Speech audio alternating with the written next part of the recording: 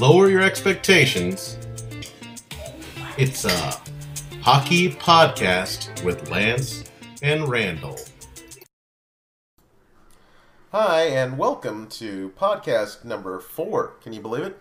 Hey, we're rolling along. We are amazing. We have been educating people in the hockey community so well that we decided to add another 30 minutes just to show that we're not kidding around. Exactly. We're serious. We're serious about educating, and we're serious about helping you, the customer, the listener, the people at home, get your kid into what is hockey nirvana? What does that represent for you? Hey, it's different for different people. It totally is. You're absolutely right. Wherever that level you may want is AA, AAA, the elusive Division I and or NHL. I want you all to get there. We all know that that's a very high odds, but we might as well try to get there together. Lance, I was thinking, if you could just, it's been bothering me. I've been sitting at home. I've been saying, I don't think Lance said enough about Shattuck. I think he wants to say more. And I was wondering if you wouldn't mind kicking off your Lance's thoughts with a little bit more about the process getting into Shattuck. I would love to. I actually listened back to and agree that I think... Lance is a perfectionist. He listens back. He says to himself, oh no, I didn't do enough. And then he comes back to the table with more information. That's why we love this man. Well, thank you. No problem. I love this man too. Well, Lance, perhaps this is for another show. I'll keep that in the docket for maybe some other podcast.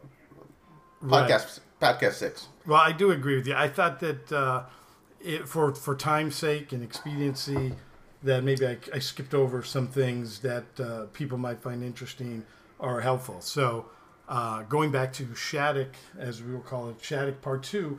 I just wanted to kind of quickly overview kind of the whole process, because I think there were a few steps in there that got missed.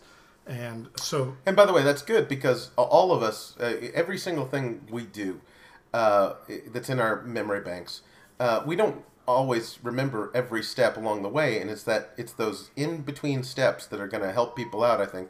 And it's the in-between steps that I wanted to know when I was going to my first tier tryout, when I was going to my first AAA tryout. All those little steps that people have actually walked down that path, they're the ones that really help people out and make them feel more comfortable about their choices.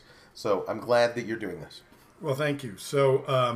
So it actually all started for us even before we got the email from Shattuck. The real true beginning, I realized after the podcast, was the fact that a local parent was kind of organizing a group of kids to go to Shattuck during the summer, because during the month of July, Shattuck holds camps there and welcomes a bunch of kids. They do it over 4 weeks. Each camp is 1 week. The kids typically get dormed there. We had heard it's a great experience. A lot of kids from all over the world go there. And so we did that camp. We picked a week. We did the camp. We knew various people just because somebody was organizing a group to go there.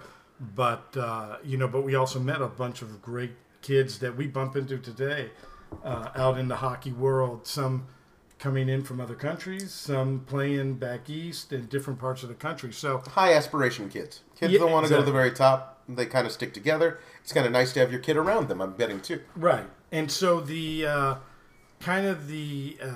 dream while you were there, the urban legend was that, hey, I'm going to bring my boys in and they're going to light the world on fire, and Shattuck is going to beg them to come to school there.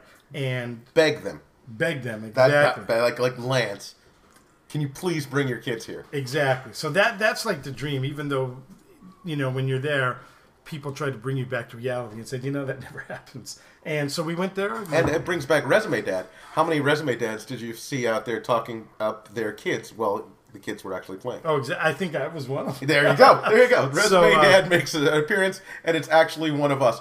We often make fun of ourselves here, and it's probably warranted. Go ahead. Exactly. So anyway, they said that people that had been to the camp said, that never happens. It's just, there's so many thousands of kids that want to get there.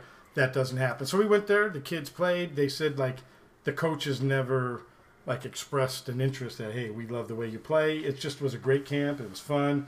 They made it fun.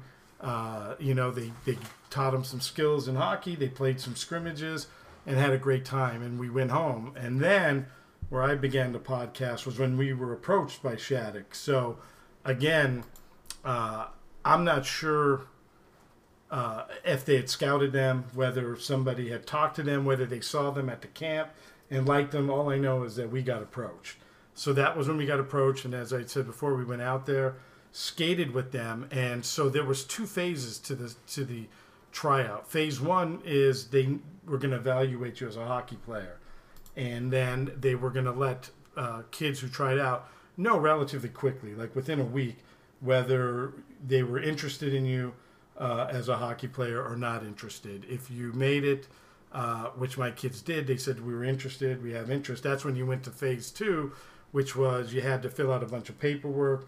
You had to take, I forgot the test, the LSAT or something like that, the LSATs. They had to take the lawyer. They were going to all become lawyers, is what you're saying. I can't remember what the that's test the LSATs. was. So if you're wondering, the LSATs, and this is, I had no idea that Shattuck actually made every incoming kid on the team actually take the LSATs. Well, they took a test. How was that? SSAT? Is that PSAT? The pre-SAT? I don't know. No. This is a standardized test. By the way, for the there kids might take be an to get into prep school. Okay, there might be an LSAT out there that I don't know about. The only LSAT I know is the one where they're going to law school. Okay, so I just know it had a bunch of letters in it. Okay, so, somebody let us know what an LSAT means, and we can stop fighting about it. But yeah, so you had to take a standardized test for your kids. Similar to the SATs, right, but this isn't to get you to college, right, this is to get you to prep just to school. make sure you're getting into prep school at the right level and everything like that. So the parents had to fill out a questionnaire, the kids had to fill out questionnaires, and we submitted all in, and then the culmination, if you make it to step 3, was the coach actually called each of my boys individually and had like a 30, 45-minute conversation with them just to see, what kind of people they are, where their head was at, what, how serious they were about academics, hockey, if they were good people or not. And I think, that was probably one of the most critical parts of the process because, they take it very seriously, which I really love, and that's why Shattuck is Shattuck. They take seriously who the families and the players are that they bring there. They want to make sure they're going to fit into that community and be good citizens and fit in well. So after that, then if you make it past that step, you get an offer from them to come attend the school. And once you get that offer, then that last step that we touched on briefly was most parents, like myself, file for financial aid. Oh, I'm sorry. Divorce, financial aid. I was just trying to figure out which one you were going with. Exactly. Yes. But at that point, when you ask, if you ask for financial aid, you're in. So that's kind of, I think, the whole process, kind of more completely in a summarized version. So there were more steps than I talked about before. Well, that's good. And again, this was something that Lance had listened to himself. He said, I don't think I gave them the complete picture. And I'm sure that some people really like the fact that you have that complete picture to kind of put out there for them. So I'm glad we got to that. And now, today, on my docket, I was going to ask you about your ideas about shortening of the bench and game time, but we don't have... Oh, well, I'll tell you what. It's your show. Tell me your thoughts on equal play and shortening the bench and your experience with that with your kids. Okay, well, I'll start with my experience because I've actually been on both sides of it. I've been on teams. We all have. Who has not? If there's anyone who has not been on both sides out there, please hit us with an email at youthhockeypodcast@gmail.com, youthhockeypodcast@gmail.com, if you can. Now, so my experience, and funny enough, so when experience A, when my kids were kind of more on the bottom 6 of that particular team or teams, and they're shortening the bench, which means my sons are playing less maybe than other kids. I had the attitude of, hey, this is wrong. This is about development. Everyone's got to play equally. And then all of a sudden, magically, we're on teams where my sons are in the top 6. And they're playing a lot, and I'm like, this is right. I get it. I get it. We really need to see my child on that ice a little bit more. I think that's the way everyone feels, by the way. I just think it's nice to hear you honestly say it. When were your kids, because you have to understand, his kids are amazingly talented hockey players, from my eyes. When were your kids on the bottom six again? Well, boy, that was back in Mites. Okay, I knew it must have been something crazy, because I have not seen your kids in the, I don't know. So we were talking about might be or something like that? It was might be. Might be. There you go. Okay. So yes. Oh, I was going to say this is. But you had a great story about how a coach sent your kids. Weren't there like 6 kids that the coach liked and 6 kids the coach didn't like? Can you talk about that? Sure, that was funny because that was my favorite. Because so we would show up, and this is probably the worst at a might be level. But you show up to practice, and the head coach has got like 6 guys that everyone knew that. Those were, I don't know if I want to say they're his favorite players, but they're the top players. Top players. And then he shoved the, for lack of a better word, the bottom players over to the assistant coaches, and we're working. And the funny part of that was I remember going to one of the parents whose kid was in the top 6 and saying, I just don't think that's fair. The head coach should treat everybody equally and get everyone involved. And this particular parent was like, no, you're crazy. He's not doing that. He's just working on drills. He would never do that. He loves all the kids equally. And as he's talking... The hockey shine on. Everything's fine. Everything's good. Because I've got my position on the team and I like it. Everything's good. Exactly. Now please move to the next step. I love this as one. He's speaking about this and telling me about how fair this all is... Totally regular. The coach sends his son to the bottom 6 group. And this guy just flipped out. Hey, what the heck is going on? What's he doing? My son shouldn't be over there. So to reiterate, what Lance said, he's talking to this guy with the kid in the top 6. While he's talking, the coach sends him down to the assistant coach side of the ice, and now the parent sings a completely different tune. Exactly. All of a sudden, he could relate to me. Yeah, exactly. What the hell are you doing? Sending my kid down to that area that 10 seconds ago was fine for that guy's kid. Right. A lot of kids in this scenario, but yeah, I think you understand what I'm saying. Parents will tell you that everything's fair for your kid, but if it happens to their kid, sometimes they will absolutely lose their shit, and we have seen that. Yeah, we've seen that a lot. Yeah, and it's actually that's coming back, by the way. In the parents losing their shit is going to be at the end of this podcast as well. I've got a quick section about that. So. Well, that's good. So we're here. I mean, truly, here are my thoughts. Yeah. Now having kids who are midgets. Playing and advanced along 10 plus years in hockey. This is kind of what I think I personally have learned is that below Bantam, it should just all be about development. And it shouldn't be about winning and losing. And I remember a wise coach once told me that he was frustrated with these coaches at mites and squirts and peewees with the win at all costs attitudes when he had never seen a squirt or peewee coach get promoted from the travel team to the NHL. And so he didn't quite understand the whole attitude. And I kind of buy into that. I think when you're playing at those lower levels, it should just be purely about making every kid better and giving them experiences and exposures. And then as it gets into the Bantam and peewee, especially if you're going to be playing like AAA, then it could be more about winning and losing. And your kids won state at the squirt level, though, right? Squirt A? They did. I can't imagine that the squirt A Lance would be sitting next to me going, oh, no, I really don't think that... Well, can you imagine that Lance taking this new position of yours? Well, because that Lance has grown. I'm just saying. I'm not trying to challenge you on this. I think you're absolutely right. I think that's the way people should be. I just know that it is human nature, especially when you believe your kids to be special at the sport. And let's face it, 90% of hockey people, well, let's say 70, think their kid's very special at the sport, and they want to see them succeed. So, I do not believe that Lance at Squirt A would have had the same kind of magnanimity of saying everyone should play. I'm not sure. Maybe I'm not giving you enough credit. You've grown, and that's a nice thing. Exactly. I'm not the person I was those years. There you go. There you go. But I'm getting in the common man's thought there because I'm telling you, people want to win Squirt A championships, even though they mean nothing. We all can understand that they mean nothing. the Pee Wee Double A championships. Everybody wants to win those too. Right. And it's not like they make you a different person or somehow amazing. It's just the kids want to win, you want to win. Right. Here's where the problem comes in. Okay. You tell me if you agree or not. Good stuff. I think where the problem comes in is communication. Because I think if I'm going to go play on a team and it's going to be cutthroat, we're shortening benches, and we're going to play to win at all costs, even if that means Johnny is going to double, triple shift because he's going to bring us a championship. Your kid was Johnny.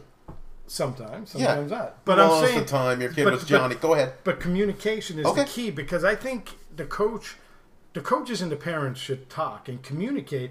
And you should know, by the way, I'm going onto a team, that this is the philosophy. I think what happens That's a lot great. of times, That's a great point. yeah, is that parents get on teams and they don't realize that that's the philosophy, and then they get upset because now all of a sudden that's the way the teams approach. Where I think a coach maybe sits down with the team and says, "Look, your son's kind of on the bottom six of my group.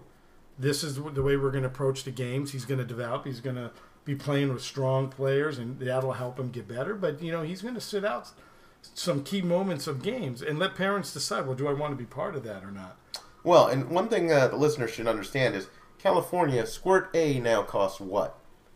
What, like $5,000? I've heard $4,000. $3,500, $4,000. Now the sun shines pretty bright here in the City of Angels, but it is definitely parents that can say, "Oh, I don't mind my kid not playing as much."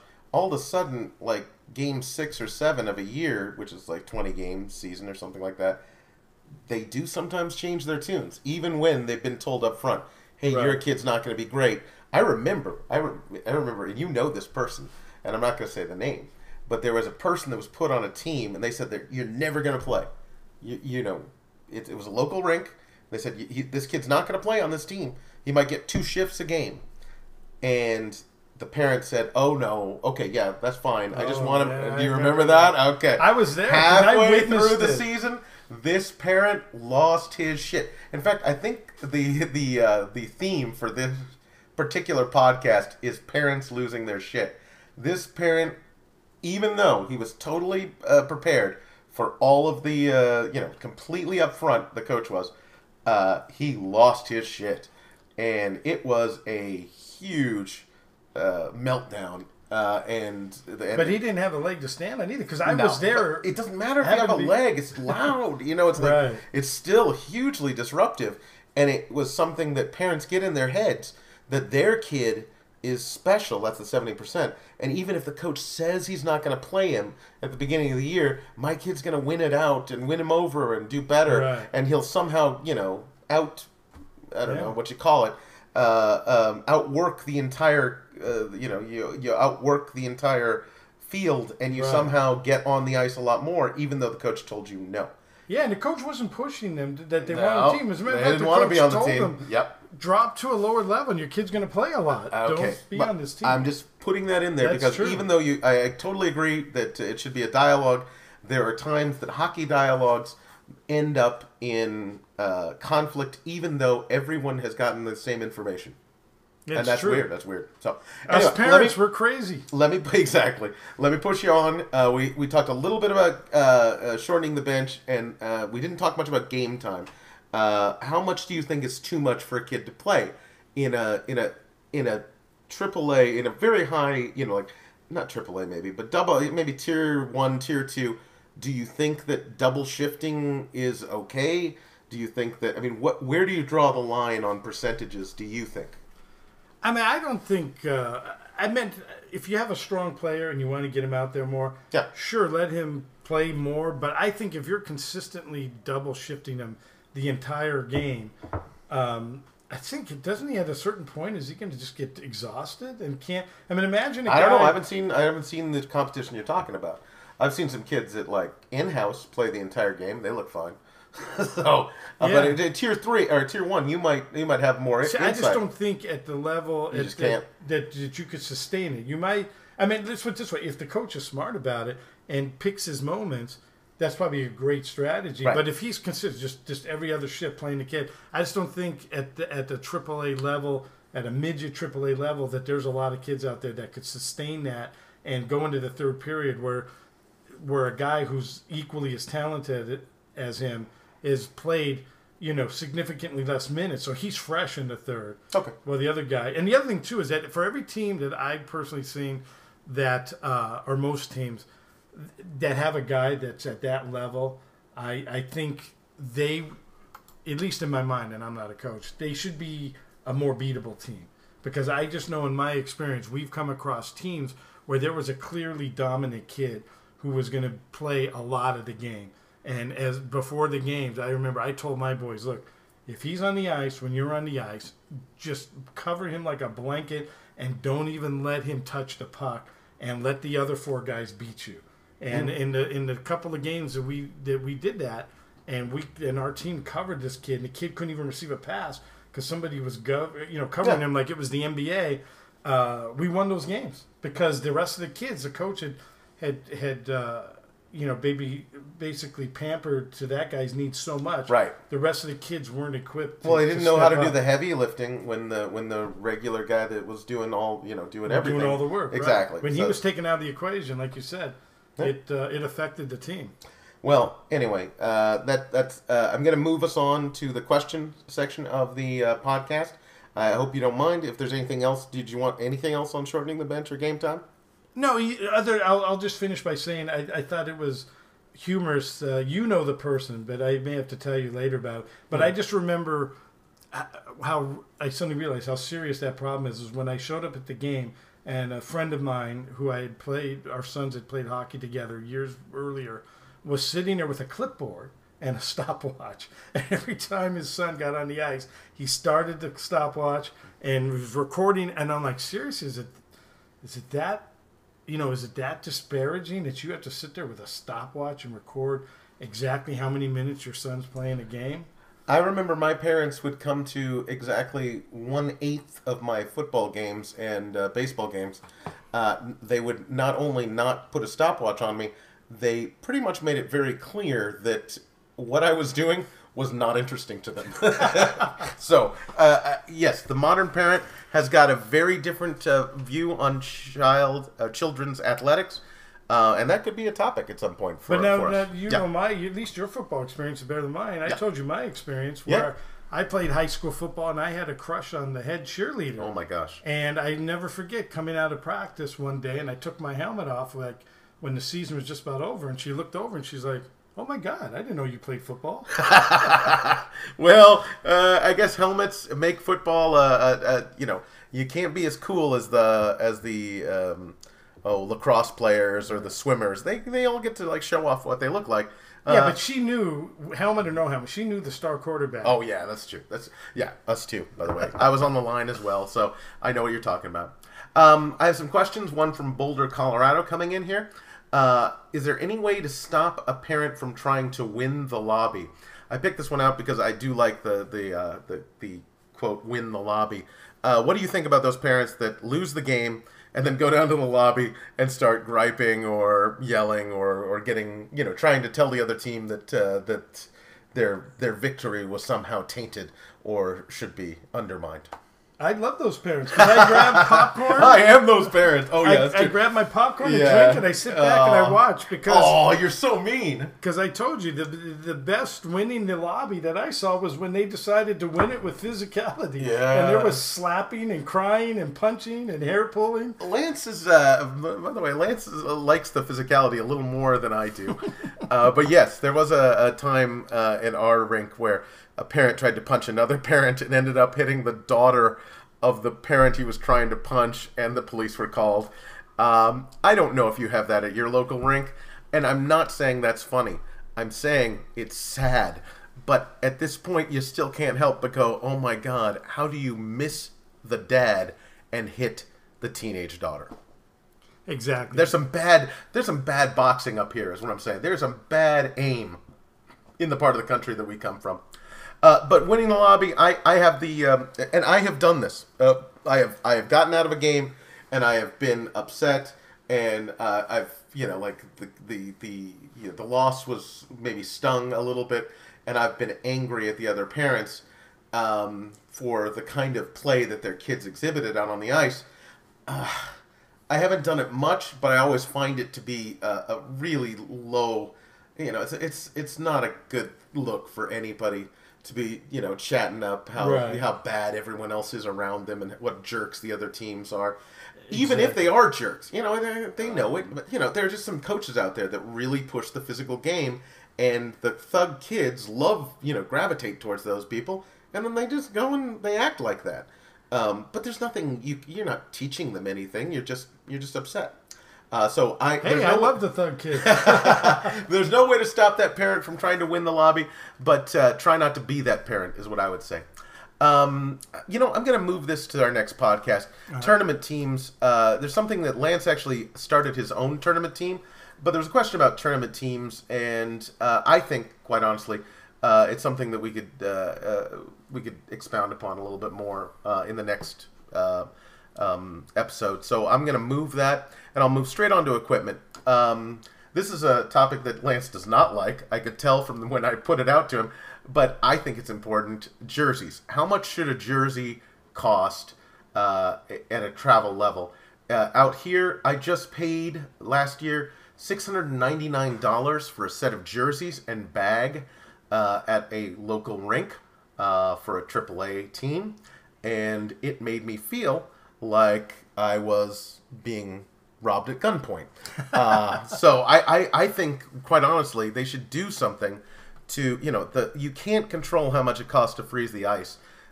You can control in these organizations how much money you make people put on the line for the kids' uniform and the name on the back. So what do you think about that, Lance? And I won't make you talk about it too much. My thoughts are this. I think I mentioned to you before, I love fancy jerseys with the silk. I know, you told me that. I grew up watching hockey players with that. I don't understand it. But with that said, as with all parents, I was happy. Our team used those sublimated jerseys one year where it was very inexpensive. And you know what? We played just as good. And nobody, I think, even noticed or said, like, what the heck are they wearing? And so I do like the inexpensiveness. Yeah, the new sublimated dye jerseys, they look fine. They're not like the old-fashioned sweaters, and I know they aren't, but also they don't take as long either. I don't know about you guys, but we have had so many jersey delays. In 10 years of playing, I think I've gotten the jersey on time twice for 3 kids. I'm not kidding. We just don't do it well out here. I don't know how. But how about you? You've had late jerseys, haven't you? Yeah, usually we play like the preseason without regular jerseys. But let me throw something out here to you. Yeah. What do you think of the Shattuck model, and which is the same model? Oh, I love that. That all football teams would do. I love it. Go ahead. Okay, the Shattuck model was they had like an inventory of jerseys. I don't know, 50, 60, 70, all shapes and sizes, and you come in there and basically you get assigned a jersey. When the season's over, you give it back. And they wore, so you didn't have to buy a jersey. And the two things, number one, you don't get your name on the back, but anybody who can pick up a program could see, that number 11 is Johnny and number 9 is Joey.